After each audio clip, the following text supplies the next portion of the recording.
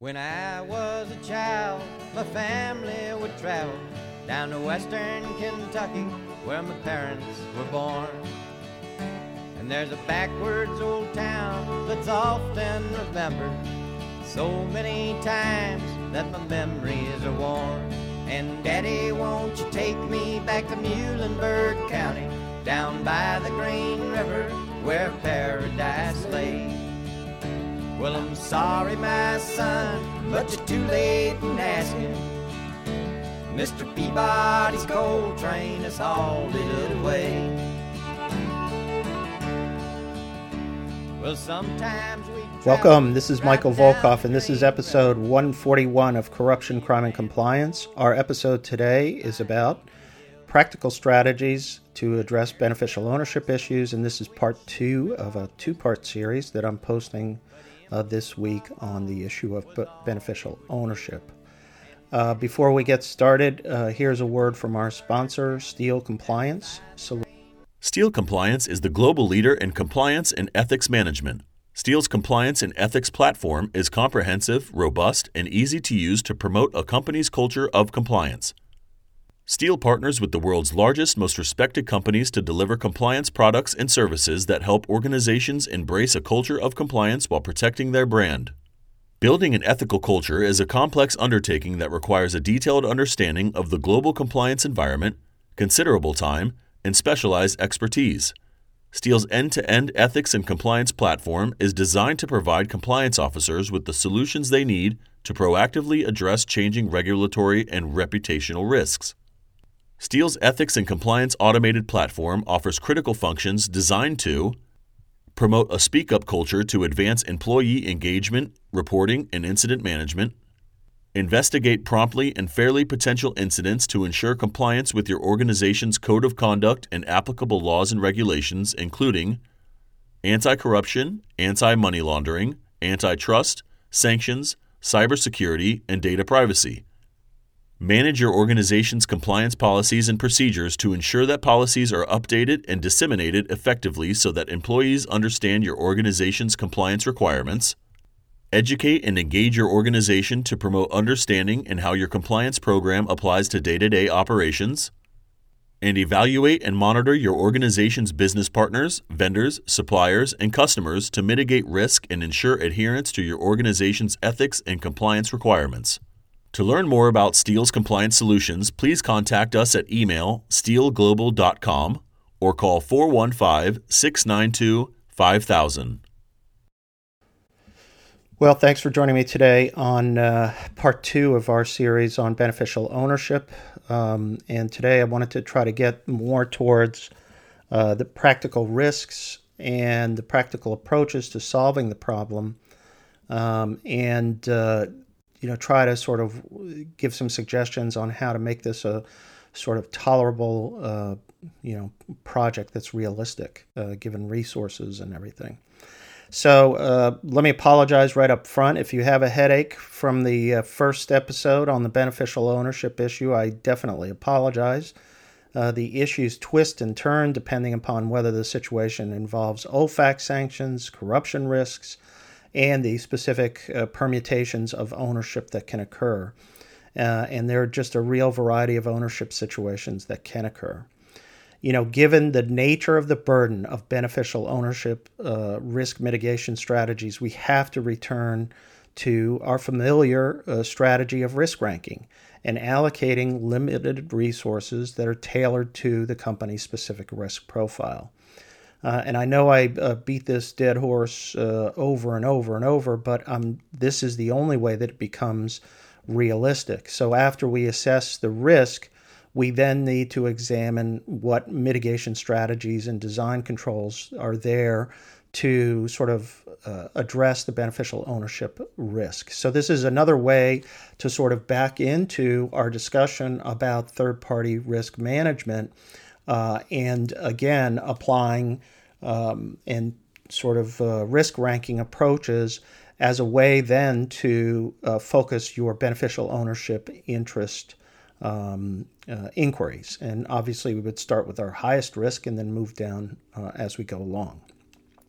The only complication in this whole area is the fact that for OFAC purposes, customers have to be included in the analysis as well. But I've rarely seen customers that create the most significant risk. What I see more typically is that there are some customer risks that have to be dealt with, but mainly your work is going to be dedicated to your third parties. So as an initial step, just like when we talk about third parties in general, I want to go over this again to describe how we classify our third-party population among the various categories. So we have what are called representative relationships, where the third parties interact with the government officials on our behalf. And remember, on our behalf as an agent, as a distributor, as a reseller, all of these types of entities are going to interact in one way or another with government officials on the company's behalf. So that's one category. 2, vendors or suppliers that may include government owners. Again, the vendor or supplier may not interact with the government, but it may include government owners as a way to compensate government owners or as some other type of scheme. And 3, our population in terms of classifies are remaining vendors and suppliers. So after classifying our third-party population into these 3 categories, we then have to stratify or risk rank them based on relevant factors. And at this step, it's important to keep the inquiry simple, meaning use easy-to-apply factors to rank various entities within each category. And I'm not saying that this is 100% accurate, that this formula is the be-all and end-all. This is really based more on simplicity and a way to focus energy. So my recommended list includes 2 weighted factors, which first is a country-specific ranking that can be based on the Corruption Perception Index or combination of available country-specific risk factors, industry indices for a country in which a third party operates, or if there are one or more, then you may have to apply a weighting factor for each indices to come up with a single weighted factor. If there are one or more countries, you also may have to, that they operate in or significantly have a significant presence in operations in, you can use a weighted factor made up of an indices for each company or an index for each country.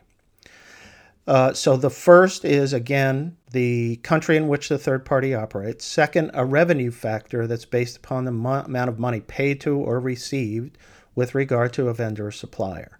And building a weighting formula based on these 2 factors is a relatively simple way to stratify your third-party population. I would always make the geographic factor the sort of more significant factor, like a 60-40, 70-30 split with regard to the money. Now, as I mentioned to you before, get ready to throw your hands up in the air and give up. The above categories and risk ranking factors only address corruption risk, but at least it's a start. When you turn then to OFAC sanctions risk, we need to add, like I said, to the third-party population, the company's customer. First, let's start with a geographic factor. For SDNs in embargoed countries, a relatively accurate factor may be proximity to the prohibited or SDN concentrated country, like Iran, North Korea, and Cuba. To the extent you're on a border country that borders those prohibited countries, I would include a weighting factor to address those proximity to embargoed countries. Dubai is my classic example for being close to Iran. Second, a revenue factor reflects OFAC enforcement risks. The larger the amount of revenue and number of transactions, the greater the potential OFAC penalty. With respect to customers, the risk of redistribution to a prohibited party of a specific product is more remote than when dealing with a third-party distributor. So the potential risk in a geographic area may be less than third parties, vendors, or suppliers. That's why I'm saying customers end up being a lower risk in general as a category.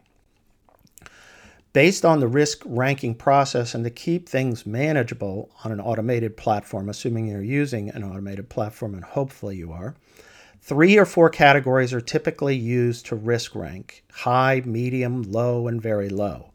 Once divided into these categories, the third-party population and the customers can be subject then to relevant controls that are designed in response to each of those categories. So your controls for a high may be different than a medium, which may be different to a low, and which may be different to a very low. So we're finally reaching the end of the road on the beneficial ownership path, because what I've tried to lay out is a simple, practical approach to this issue in terms of then concentrating your beneficial ownership analysis, making that part of your control, let's say for a high category or for a high-end medium. It's something that you'd have to address with regard to risks.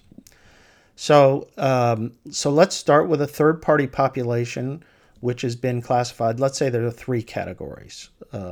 The first two of which fall into high risk: foreign government interaction representation and government ownership. The bulk of the population, usually around 80 to 85% or even 90%, falls into the medium and low risk. So your 10% or so, 10 to 15, even 20% is going to be high risk. If you have a system that comes up with higher numbers than that, you need to look at where you're setting your thresholds. So it's important to then, after that, develop mitigation strategies. And let's start first to your high-risk third parties. To address the beneficial ownership issue as part of the onboarding process, let's say, for high risk, companies have the following tools. Several automated intelligence screening services include beneficial ownership information, such as BVD, Bureau van Dijk, on a large number of entities. Such services are relatively more expensive than competitor programs, but are very valuable and very accurate. Depending on your budget and need, these services can be a very helpful solution to identifying beneficial owners as an initial step for further investigation. Second control, documentation.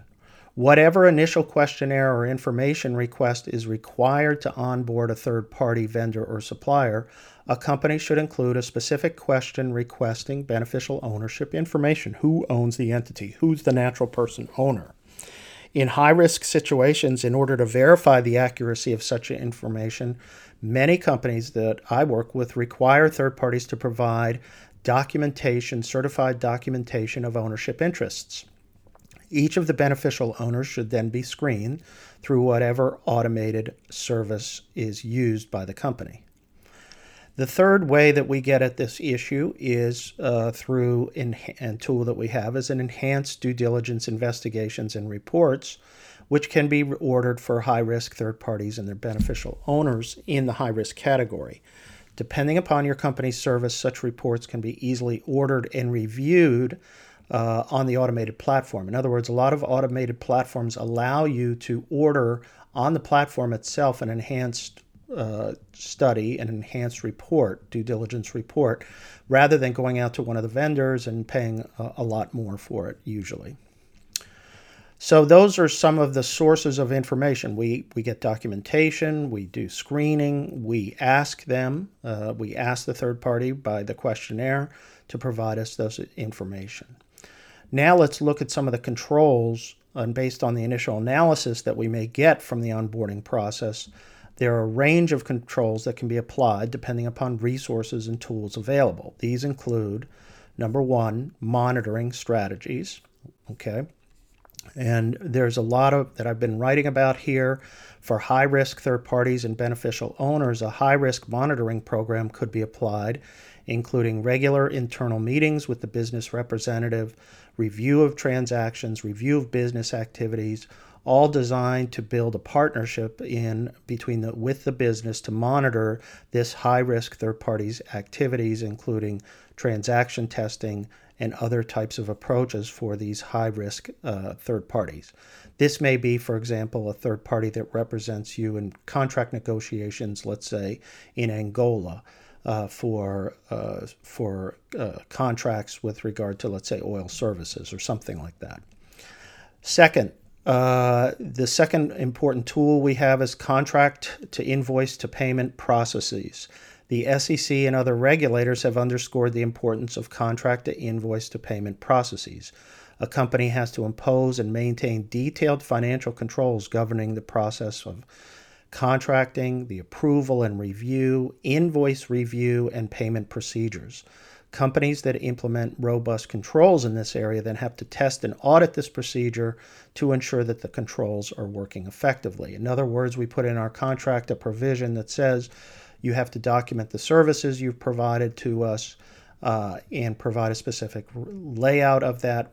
If you don't give us that, we're not going to pay you the invoice, and our invoice has to include all of that detail and a certification, whatever you want to put in there to make the third party provide as much visibility into what their activities have been.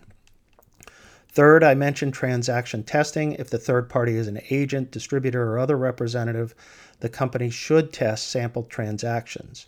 If a distributor, we need to look at rebates, marketing allowances, discounts. They have to be documented, controlled, and subject to consistent scrutiny and testing, and hopefully some kind of centralized approval process where we can maintain a view of how these are awarded. Fourth, we have end-user certifications, which are used to mitigate third-party sanctions risks in high-risk geographic areas like my favorite, Dubai.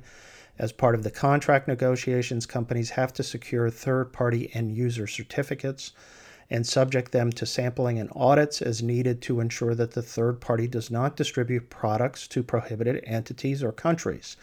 This is important because here we go, we're sending something to a distributor in Dubai. The risk is that they're going to sell to a customer in Iran. And a lot of times it's a difficult negotiation that has to occur because the distributor doesn't want to give you access to the customer's name and information because they think you may circumvent them. So you have to address the circumvention risk as well as explaining why you need the end user information. Number 5 is contractual provisions have to be tailored to include specific risk mitigation strategies, including FCPA, sanctions, and other legal issues, certification to absence of government ownership, requirement for end-user certificates, sampling of transactions, auditing, due diligence refresh requirements, site visits, and other monitoring requirements.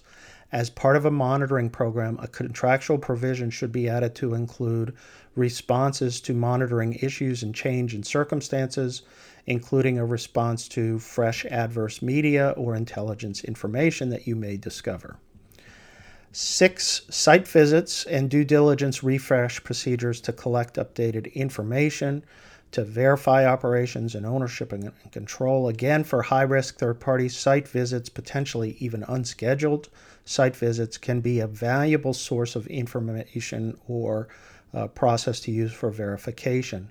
A due diligence refresh can be used to confirm the continuing accuracy of initial onboarding information and can be conducted at regular intervals. Well, these are really only some basic tools for addressing high-risk situations, confirmation of beneficial ownership, and mitigation strategies. Companies are always developing new and innovative tools along with third-party risk management vendors. Data analytics, artificial intelligence, and machine learning capabilities are on the forefront of new tools that will enhance third-party risk management strategies. So stay tuned. There's more to come in this area. Well, I hope you enjoyed the 2-part overview of beneficial ownership. It's a tricky issue. There's lots of sort of strategies that can be used here to address the issue. And again, my number one message is identify the issue, risk rank it, and then develop controls that are consistent and applied on and instituted, implemented in a fair and consistent manner. Anyway, so thanks for listening, and we'll talk to you. Thanks again for listening to Corruption, Crime, and Compliance. Please subscribe to the podcast series. The Volkov Law Group believes that every company should have a robust ethics and compliance program. Experience and research show that ethical companies are better performers in the global marketplace.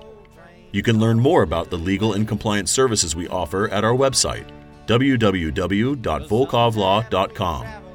You can also follow our award-winning blog, Corruption, Crime, and Compliance, and our podcast series. You can contact Michael Volkov at his email address, mvolkov@volkovlaw.com. But empty pop bottles was all we would kill.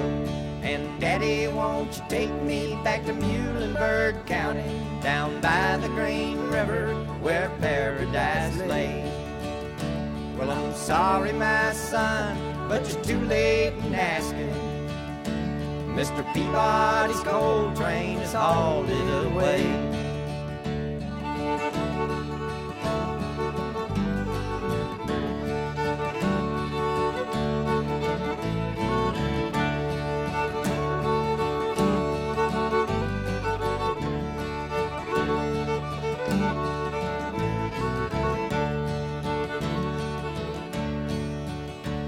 Then the coal company came with the world's largest shovel, and they tortured the timber and stripped all the land.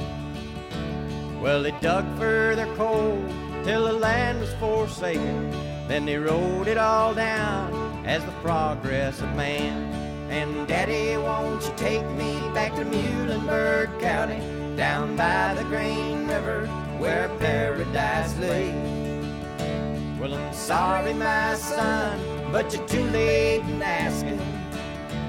Mr. Peabody's coal train has hauled it away.